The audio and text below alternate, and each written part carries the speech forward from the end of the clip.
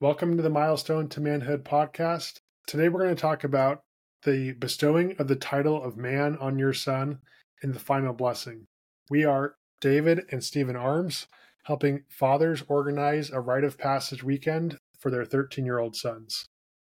At this point, your son's rite of passage weekend is coming to a close, so you want to take a moment to explicitly tell him that he is now considered to be a man in this family now. This is the moment that the entire weekend has been building up to. You've talked about what it means to be a man. You've talked to him about the importance of faith. You've done a positive and negative character trait exercise. You've given him a gift. You've given him letters. Now is the moment to officially tell him that he is a man. You could think of this as the equivalent of conferring a diploma during a high school graduation. This is basically the moment that your son's going to look back on and know that that's precisely when he became a man. And we do this by simply saying something along the lines of, "Son, in our family, you are no longer considered to be a boy. You are now a man. Welcome to manhood." You want to look him in the eye and be sincere and have a smile on your face when you say this.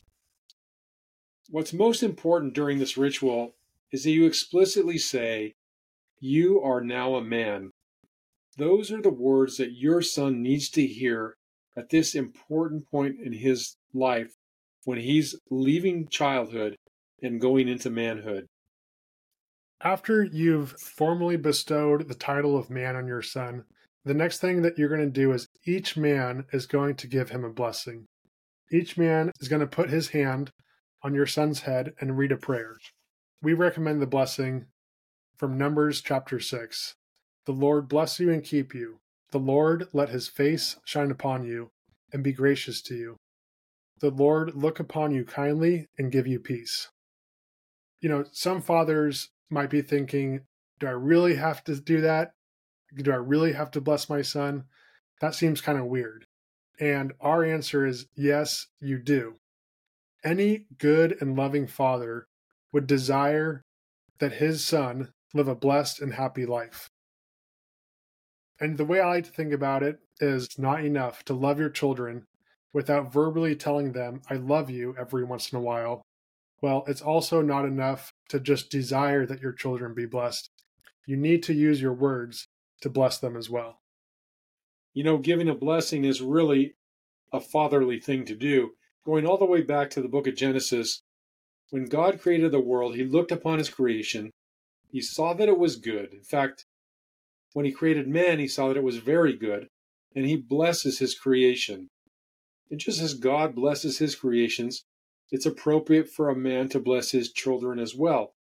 And I would go so far as to say it's not only appropriate, it's his responsibility to do so.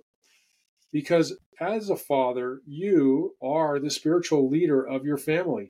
And it's your responsibility to lead your children so that they have not only all the physical and material things that they need to succeed in life, but the spiritual foundation that they need to succeed in their eternal life. After we bless the children, we ask the 13-year-old boy to bless the men in the group. This is really a profound message that we're sending to him because we're recognizing his new status as a man, someone who we consider to be our equal, and we no longer see him as a subordinate, but someone with a new authority, the authority of a man. And that's really the end of the formal weekend. You've officially initiated your son into manhood. You have given him those words, "In my eyes, I no longer see you as a boy, but you are now a man." And you've affirmed that by giving him a blessing and then turning around and having him give you a blessing as well. Next week, we're going to talk about how do you come down from an experience like this. This whole weekend has been building up to this moment. You've been going up and up and up to this moment. Well, how do you come down? And one of the ways is by having an after party, a celebration of sorts for your son, which we will dive into next week. Thanks for listening to this episode of the Milestone to Manhood podcast. Be sure and hit that like button and visit our website at milestonetomanhood.com to get all sorts of resources to help you plan the rite of passage for your son or your grandson. Thanks again for listening.